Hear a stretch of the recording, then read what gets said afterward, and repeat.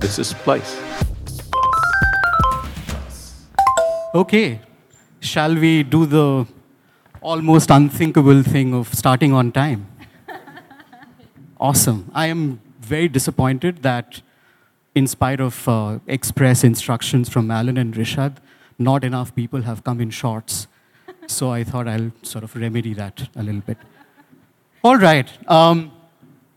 Since the theme of this year's beta is audience, or LE, I thought I'll start with a few gems that I've received from my LEs all over the world. Please feel free to come on up and occupy the front row seats. Yeah, as you guys as well, if you want to come and just sit here, that's totally cool. All right. So I'll quickly take you through some of the pearls, gems that I have got from my audience. This is a person that I've never met, will likely never meet, because we live several thousand miles away. And I just got this message from him one day, and he said he wanted to run a marathon to raise money for my work. I forbid him from doing it. This is a mother with an 18-year-old daughter, and this is one of many such emails that I get from the people in the community. Yeah, this happens. Somebody got a raise at work, a bonus, and then sent me 300 euros because they said part of the reason I got this bonus was because I learned a lot from your work, and it only felt right to share that with you. And then this. Please cancel my subscription. There are typically two reasons. A, can't afford it anymore, lost my job. B, I'm in a good place in life. You write about a lot of dark shit, and I don't want to re-traumatize myself all over again. And that latter email always makes me happy. I feel so happy. I feel like, go child, go forth into the world. Welcome to my life. This is who I am. I'm a cishet, middle-class, upper caste, majority community, English-speaking man. Only thing I'm not is white. Otherwise, I would have ticked all the boxes of privilege. No offense to the white people in the room. You will mandatorily get a copy of my business card after this meeting because nobody cares. So you are all going to get one. I have lived with mental illnesses for the vast majority of my life. I am a suicide prevention advocate. You can read the rest if you can understand my handwriting. Right there at the back, my wife and son. Hello. Thanks, guys, for coming. Okay, so Sanity by Tanmoy. Rewinding to that horrible time, December 2020, I was working at a startup, a European media startup, shuts down. I had just pivoted from being a business journalist to writing full-time on mental health. My father is in the ICU. I lost my job. Pandemic is beginning. And that resulted in a glorious oh shit moment. So, of course, I did what any sane person would do. I started a Substack.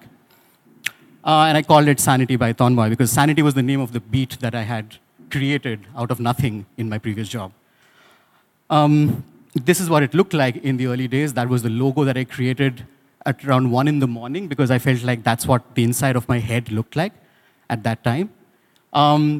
December 15th, 2020, the first newsletter goes out on Substack with paying subscribers, probably the first Indian Substack with paying subscribers at that point. And this is what a friend said. Said, Sanity by Tanmoy sounds like a perfume brand. So I said, you know what, that's just as well, because mainstream media is doing such a stinking job of reporting on mental health. It is stigmatizing, shallow, sensationalistic, and completely dominated by the West.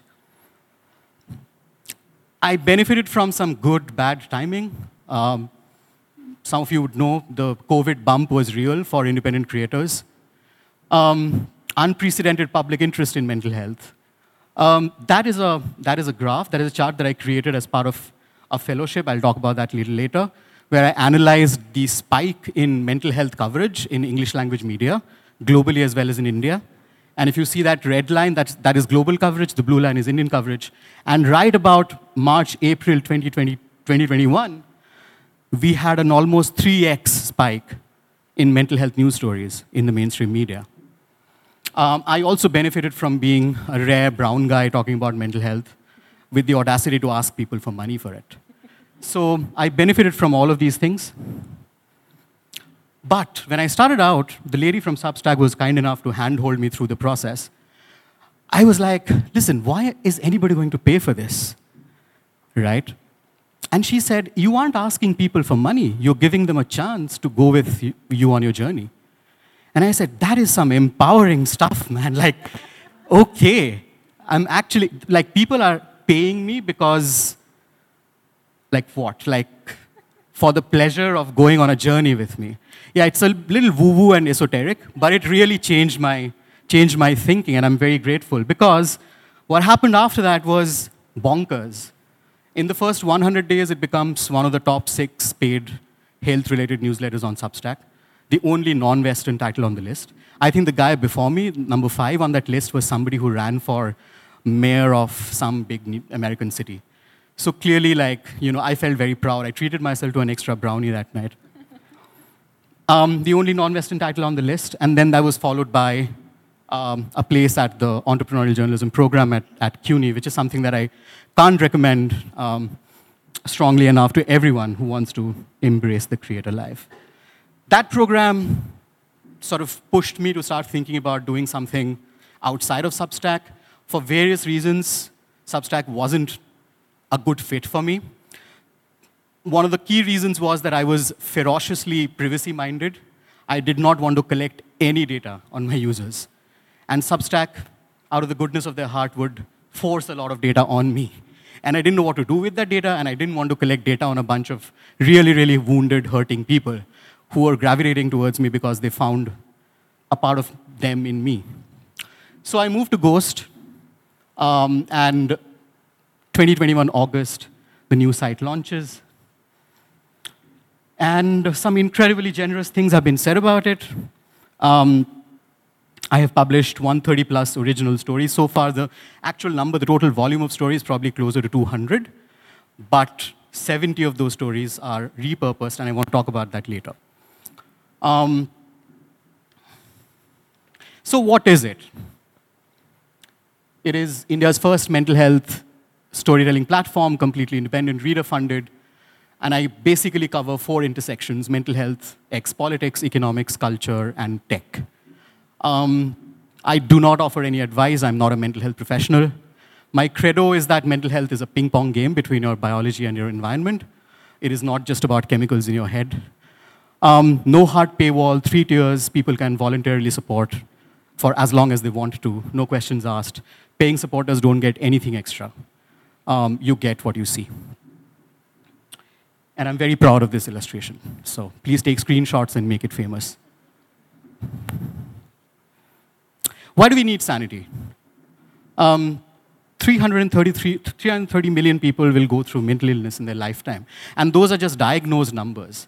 Like, diagnosis is a function of intense privilege. A lot of people just can't access diagnosis. 1 suicide every 40 seconds. Low and middle income countries, the part of the world that I come from, 80% of the world's population, we get 20% of the resources to deal with mental health challenges. Because the media does not recognize lived experience experts. I have worked in newsrooms for 15 years. I've led newsrooms. I've worked in Fortune. I've worked at Economic Times, India's largest business paper. And we have this dial-a-coat culture. For every story, whether it is a story on textiles, or whether it is a story on automobile, or whether it is a story on LGBTQIA, we have some numbers on our speed dials, and we call the same experts again and again for quotes, because they're supposed to be wiser than the actual people who live through stuff in their own lives. And finally, because I was tired of this, whether you're a rich person, you're a poor person, whatever your background is, there's always some uncles with unwanted opinion about depression. And I wanted to sort of show a certain finger to those uncles, not making that any more explicit because my child is in the room. The offering, very simple. I do theme-based seasons. So typically a season runs between 1 and 2 months, depending on how quickly I run out of steam. That really is the criterion that I apply. When I feel like I've had enough of this topic, I just stop. I choose the seasons based on my own interest and community demand through surveys. I'll talk about that later if you wish me to. I do weekly long-form newsletters. I generally don't use the word newsletters for reasons that I will hopefully explain. I send out voice letters. These are sort of behind-the-scenes snippets on what got me to talk about a particular topic. Typically a 90-second, 220-second clip, completely unscripted, usually really badly produced. Either from my terrace, lots of background noise, works like a dream. People love it. I do annual community meetups with speakers from within the community. I have started a second newsletter recently, which is more literary. And then I had started a podcast and very quickly dropped it because it wasn't worth it. And my readers, my subscribers, my supporters were furious. They were like, who asked you to do this shit? Like, we don't care. We don't want this. I was like, I want to give you something extra because you're paying. And they were like, did we ask you for it? So quickly stopped. That's what my community meetups look like, the invites. I have some phenomenal people in the community. They are lived experience experts, policymakers, grant makers, funders, philanthropists, mental health professionals, the whole shebang. And I'm just incredibly lucky to have some of them come and speak at these events. This is all online, and I'm told that the audience that we get at these meetups can be twice, thrice as big as, suppose if the Times of India would organize. Please don't tweet this, because I did used to work for them at some point. That's the second newsletter. It's called User Manual for the Self. And that's what I call, the motto is a field guide for living with too much feeling. So that's the offering. And then this is a section that I'm very proud of. This is completely run by the community. So far, I've had 9 people from 6 different countries write, and I always pay them. Even if they are paying supporters of Sanity, I still pay them an honorarium. Some are very, very kind and they refuse it, but my editorial DNA, somebody was talking, I think it was in the previous session, somebody was talking about combining personalness with journalistic ethos. And I thought this showreel might be helpful in showing you my approach.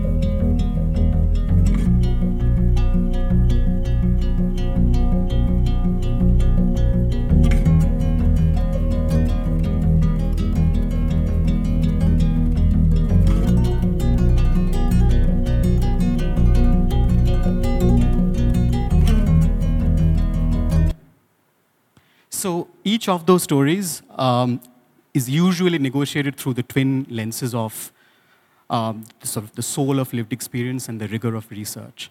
I'm going to put that on a T-shirt soon, so you heard it first here. And once you read the stories, hopefully you will see what I mean by it.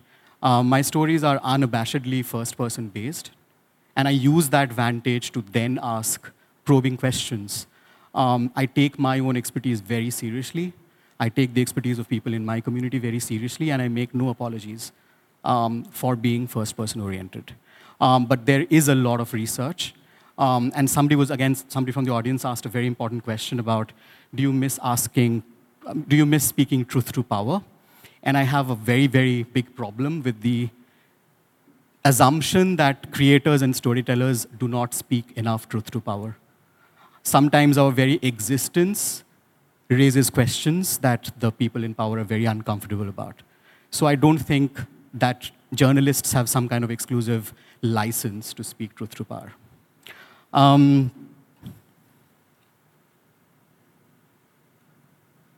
Okay, I have, at last count, I think the number is probably closer to 60, but definitely 50 plus, across 6 continents, and 60% of them are women. Probably that number is probably actually a little higher. Anybody's guess why there are more women than men in the community. I wish I could, in this case, I wish I could have more men actually in the community. But I'm very lucky for all these wonderful women. I'm trying very consciously to make that a 50-50 split, but it's hard.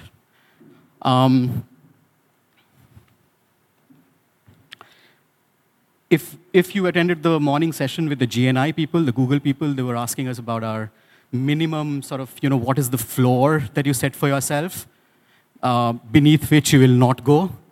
That's mine. I've survived 3 years. This stuff pays our rent, pays for our groceries, and pays my child's fees. That's my minimum sort of expectation from this product. I have no plans of world domination. I do not want to scale. I do not want to make an empire. I just want this to survive for as long as I can with dignity without having to dip into my savings. For starters, and everything else that happens is really a bonus, including being at places like this. Yeah, so I do wonder, sometimes, this is how my brain functions.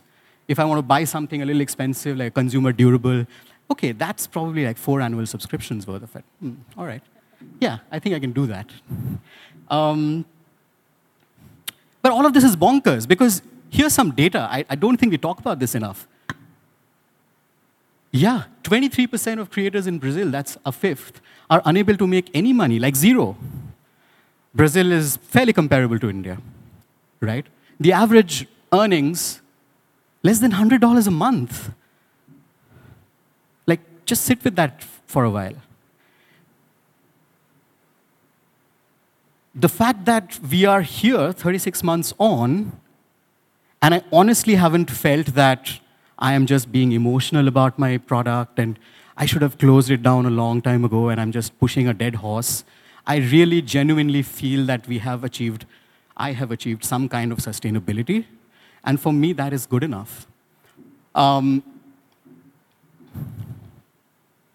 there's more. It earned me a fellowship at Oxford. I am a first-generation university goer. My parents barely had one meal a day when they were growing up. When I was at Oxford, I was like, listen, the next destination for me can't be anything less than NASA.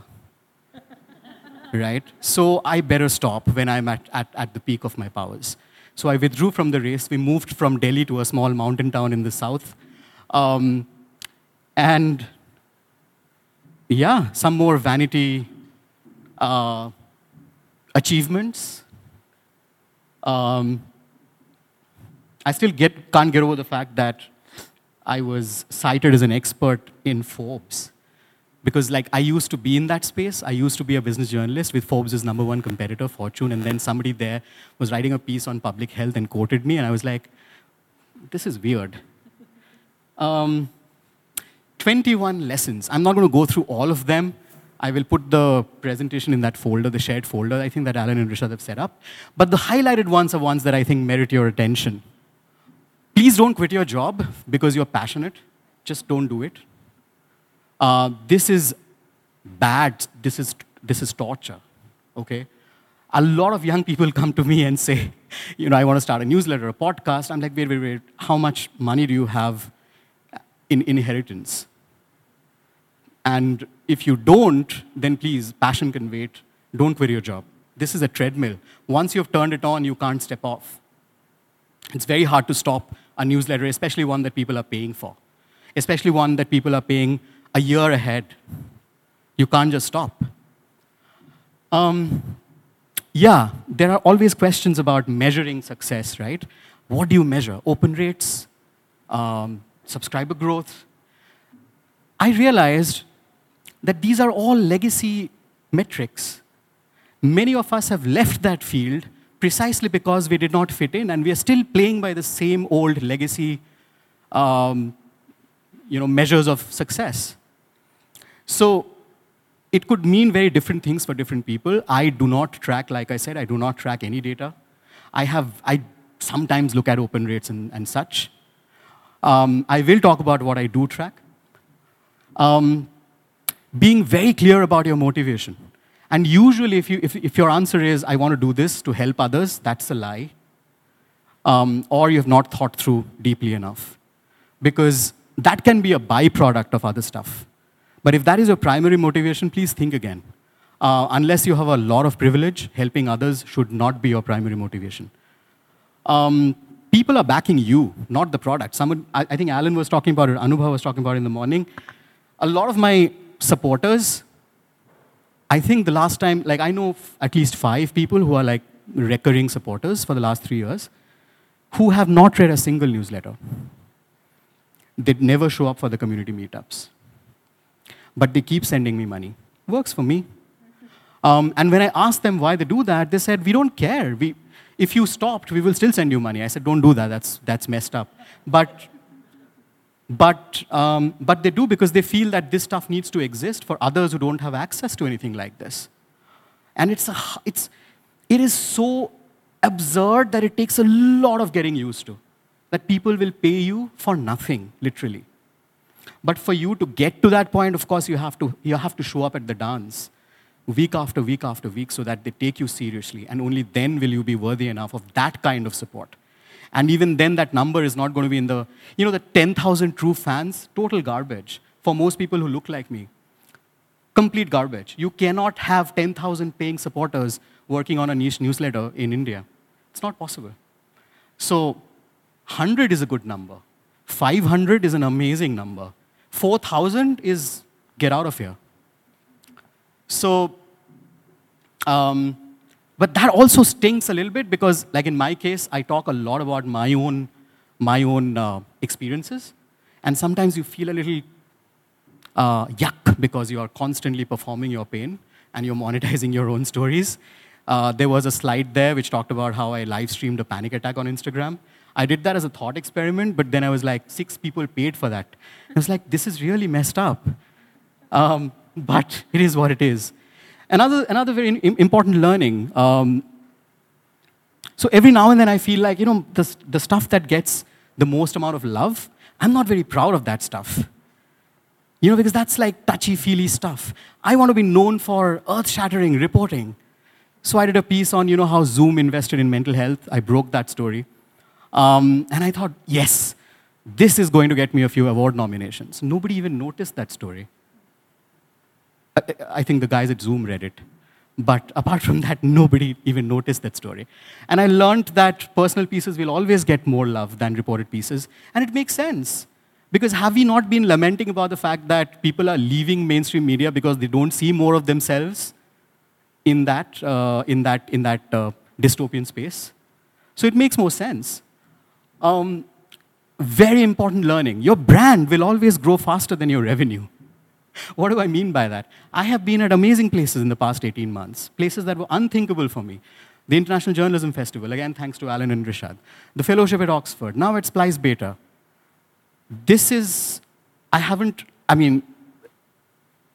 All of this adds up to some kind of personal brand building, I suppose. But is this going to lead to 2,000? I'd encourage all of you to pay and become supporters, but I know maybe 3 of you will. So the business never grows as fast as the brand, and you have to make peace with that. Because if you're constantly thinking, oh my God, my work is getting so much love, appreciation, respect, admiration, why am I not getting more money out of this? That's the name of the game. That is how it's always going to be. Also, another important thing to remember, for people who work in the social justice or sort of like adjacent spaces, is that most of your readers, and even people who randomly come across your work, are just going to be super nice to you. They're just going to be nice to you. No one's going to come to a mental health creator and say, you're shit. So just like, a lot of it is just people being nice. It doesn't really mean anything, business-wise, right? Community. At the CUNY program, Jeff Jarvis, who was one of our instructors, was like, how many of you want to build a community? And all of us were like, yay, that's me. And he's like, you're so arrogant. You think you're going to go and build a community? You think your community didn't exist before you? Just find the community and just pray that in some small way you can help them out a little bit. That's all you can do. And that's when I realized that I'm actually working for a market of one, and that's myself. I have no control over what other people might or might not like. I don't have the resources to do extensive surveys, market research. I just write what I feel like writing, and people coalesce around that authenticity and vulnerability. If you try to do, that's just my experience. In my experience, if I try to tailor my content too much to what my community might want from me, it sounds super fake, and people see right through it. So yeah, I was awarded a GNI, I don't know what to call it, funding from GNI last year. I respectfully declined. I had a lot of soul searching. And I realized that for somebody who probably gets 12 or 15 good days every month, I don't want all that responsibility of taking money, and then even if they're not asking me for anything in return, I feel like with money comes the sort of implicit responsibility to build bigger, grow, scale, hire someone. I cannot do any of those things. I'm very, very aware of my limits, and I want to stay intentionally small. I want to stay as small as possible. Because when I have my community meetups and 150 people show up on Zoom, I know all those 150 people. And that means something to me. And I don't want to lose that. And like I said, I genuinely can't see myself building a big empire. And when I put out an update, this is the kind of stuff that people said. A lot of people immediately send me money. They always do this.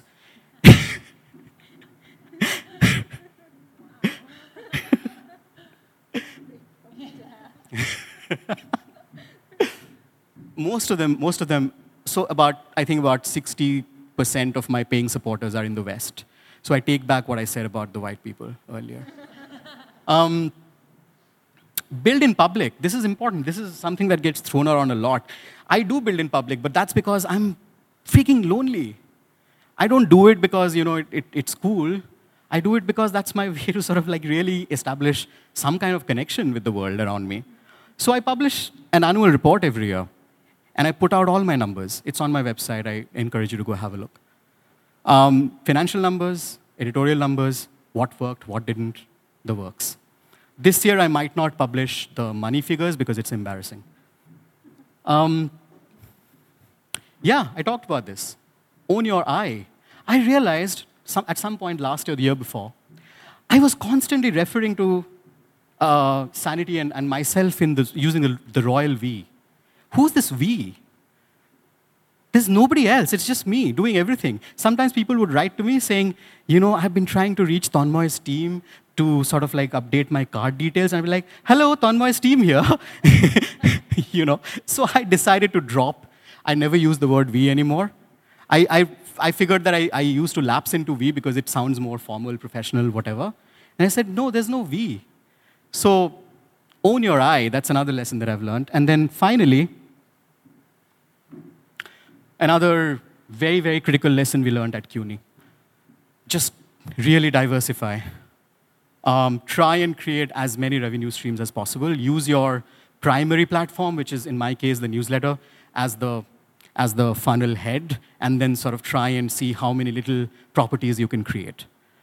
Now, I've started that on a platform called TopMate. So now I do calls every month, about 10 days a month. I have blocked out a couple of hours to do paid consulting calls for people who work in workplace mental health, who are interested in working with lived experience experts. I do a lot of pro bono calls with students and psychology grads who want some guidance on careers, etc. But I do paid calls with everyone else. I recently did a whole series of very, very well-produced videos with a corporate client on workplace mental health. So that was another way to diversify. And then when I really, really want to do some reporting, I reach out to people. I reach out to like-minded friends in the grant space. And I wanted to do this series. I'm very proud of this series. I did a 5-part series on suicide prevention initiatives in the Global South. And the good people at Mariwala Health Initiative gave me a little grant to do that. And this is probably the one editorial property that I'm the proudest of. So another way to diversify. And this is not me, by the way. This is just a screen grab from Dan Oshinsky's incredible resource called the Inbox Collective. And that's something that is in the works now for me. I want to get into ebooks. And this is where I want to sort of join the dots and talk about repurposing your content. Many of us, this is a very common thing. We put the story out, we go hammer and tongs when Twitter was still a thing, LinkedIn, Instagram, TikTok, whatever, publicize it, market it for like 2 days, and then drop it. Forget all about it. No, people don't see your stuff when you put it out. You might feel like, why am I rehashing the same old shit 10 days later? But people haven't seen it the first time around. So you've got to find ways to keep things floating up, especially the stuff that you're very proud of, high effort things. Yeah, I was wondering who is supporting you in building this further? Because do you have kind of like a board of directors or a mentor or no?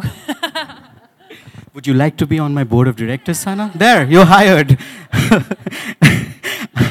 I do have about 20 people who are my earliest and longest running supporters. I do actually call them my board of directors because every time I make a critical decision, like moving from Substack to Ghost, I ran it by them. But apart from that, there is nobody. I had one intern briefly last year.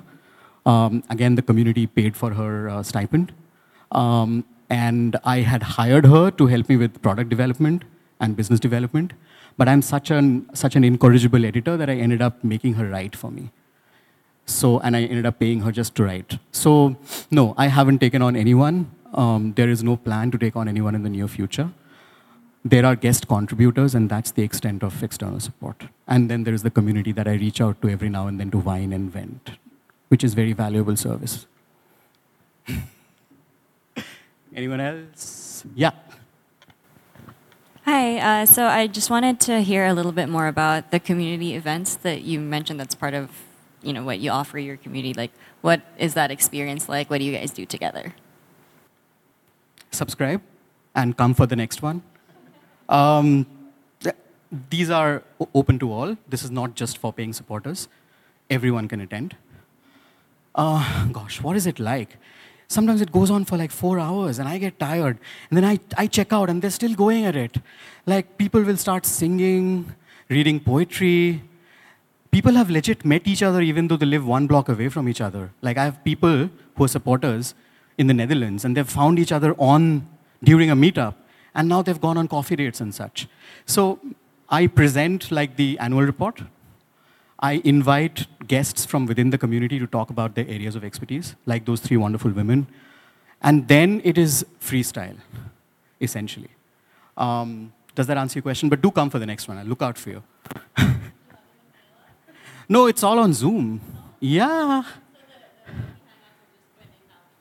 Correct. Yes. I'm never invited for those things. Yeah. Anybody else? Hi, I'm curious as to how much you know about your audience or about your subscribers. So are most of them based in India or elsewhere? What is sort of their average age group? Like what is their sort of income bracket like? When I started, I think for the first year and a half, it was about 70% non-Indian and 30% Indian. But that's because a lot of them are following me from my previous job. Where I also had a newsletter. Now, I think currently it's closer to 50-50. 50% Indians, 50% overseas. What else do I know about them? Like I said, most of them are women. The vast majority of them are women. I don't know much about I don't know anything about their income levels, actually. I have no idea. I've never asked, don't want to ask. Apart from that, most of them come to this platform because it's the sort of old cliche in mental health because there is just frightening amount of loneliness out there. A lot of them are dealing with, they have children, they're caregivers. They don't have the language to relate to that. They don't know how to break down that sort of wall between them and their children. I've had people like that. A lot of people are interested in the tech policy landscape because I write a lot about mental health apps and how they're a complete nightmare, privacy nightmare. So a lot of investors read this because they want to know what's going on in that space. A lot of philanthropists and funders read it because they want to see what the gap areas are. And that's about all that I know about my audience. I know all of them. I'm actually great friends with them, but there's certain things that I've never asked them. Not with all, whatever number, all 5,000 of them. But like I said, the core community, I personally know them. But I never really ask because, I feel like the more I know about them, it just complicates my life. Because then I feel like I have to do something with this information. And I don't have the bandwidth to do too much with that information. So, yeah. Who else? We're just starting, sir, so good to have you. So what's stopping males from accessing mental health, interfacing with content? You said most of your subscribers are female. So could you pinpoint some of the reasons we males are lagging on this? So the question was why are men so reticent, or why do we have mostly women who are interested in this? This is like a PhD thesis question, right? There was, I don't know if you missed it, but there's a story that I did on why men open up about the mental health to their barbers. I encourage you to read that story, it'll answer your questions. Men would sooner talk to their barbers about their mental health problems than go to a therapist or a psychiatrist. And it is just good old patriarchy, my friend. A lot of them would not be caught dead reading this on their mobile phones when they're traveling on the metro. So, but I think things are changing. And also, we have to understand that mental health, the way I look at it, is very intersectional. It is not just a clinical thing, right? It is not just that if you have a depression diagnosis, then you should read this. It's a lot about, social currents that don't necessarily fit into just clinical categories. So maybe a lot of men just don't see their experiences reflected in this because they haven't had they don't even have the language. Most men don't even have the language, the license, the permission to talk about this stuff. So it's patriarchy mostly, really. And also there is this other, for the same reasons, we have so few male therapists who are men. Because it pays shit, so obviously women are going to do that job in greater numbers. Families don't want their male children to take up therapy as a profession. Psychiatry is a different thing because then you're a doctor and then that's socially sanctioned. But therapist is a feminine thing. It's a feminine identity. So very few men become therapists. That in turn shuts the door on the faces of other men who want to be in therapy but are very uncomfortable going to a woman therapist. So it's a vicious cycle that keeps perpetuating itself. There is a story on why there are so few male therapists also on the site. So have a look. Rishad, you have relinquished all moral claim to asking me to close soon because you showed up 2 minutes late, before the end. I've come late too, so guilty as charged. But I was coming from a session downstairs on funding, right? And one of the speakers there said that a couple of years ago, some of the things that they would never touch with a barge pole would be issues like mental health, etc. And now it is cool and kosher and looked upon brightly. Because I know you a little bit personally, I know you have sort of a antiseptic aspect to looking at it. And I'm wondering, this is such vital work. In India, I don't see men doing this vital work. What would it convince you to do more and more of it? And how are you looking at it over the next 2 years, 3 years? I don't want to say 5 years, because who knows, but... Yeah, thanks, Anuva. What will it take for me to keep doing this work? I have several times decided to give up. In the past 3 years, there have been at least half a dozen times when I'm like, I'm done with this. I can't do this. Like I said, this is heavy stuff. It's not fun. Nobody gets up one morning and decides to write about suicide. It's not fun. But every time I've decided, and an email has popped up in my inbox with stuff like that. How do you stop? When a mother in Florida tells you that, they'd given up on their child, or somebody sitting in church, an American veteran sitting in a church, says, I was about to give up, and then your article popped up on my feed on LinkedIn. And I read that, and I was like, at least there's one guy who understands, so please do this. Please continue. You can't give up. Now, this is all very bad if you are business-minded. You can't, be emotional about this stuff, right? But as long as I keep getting feedback like that, I will continue. Even if it means scaling it down, paring it down, and finding my sustenance elsewhere, sanity is not going anywhere. Secondly, thank you. In terms of money, I have done some work to de-risk it a little bit this year. Like I said, I diversified a fair bit by building all these, little attachments. And I'm hoping to do a lot more of that next year.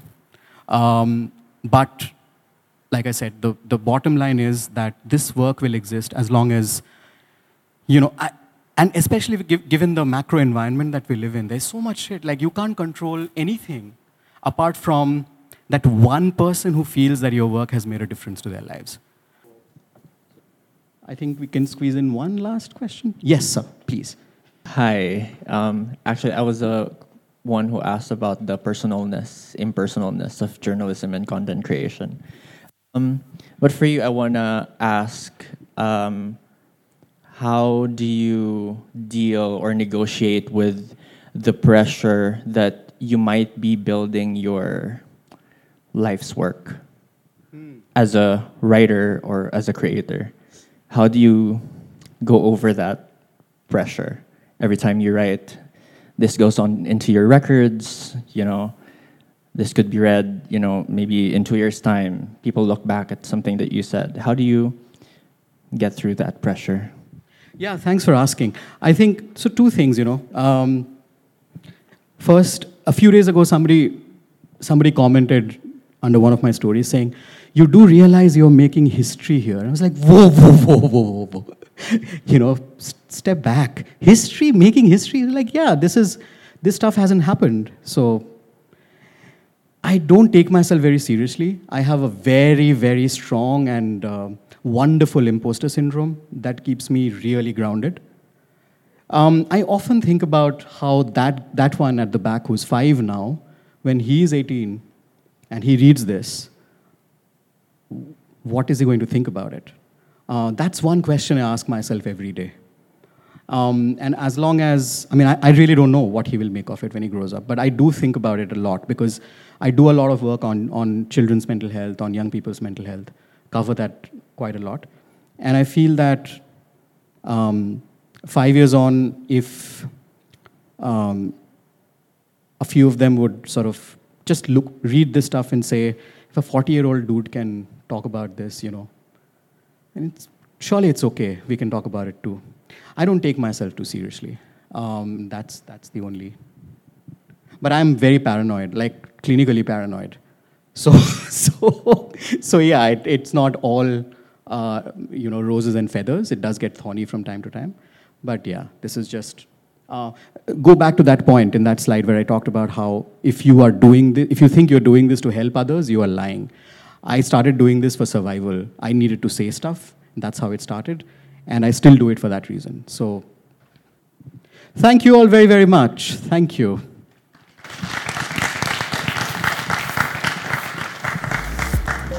This is Place.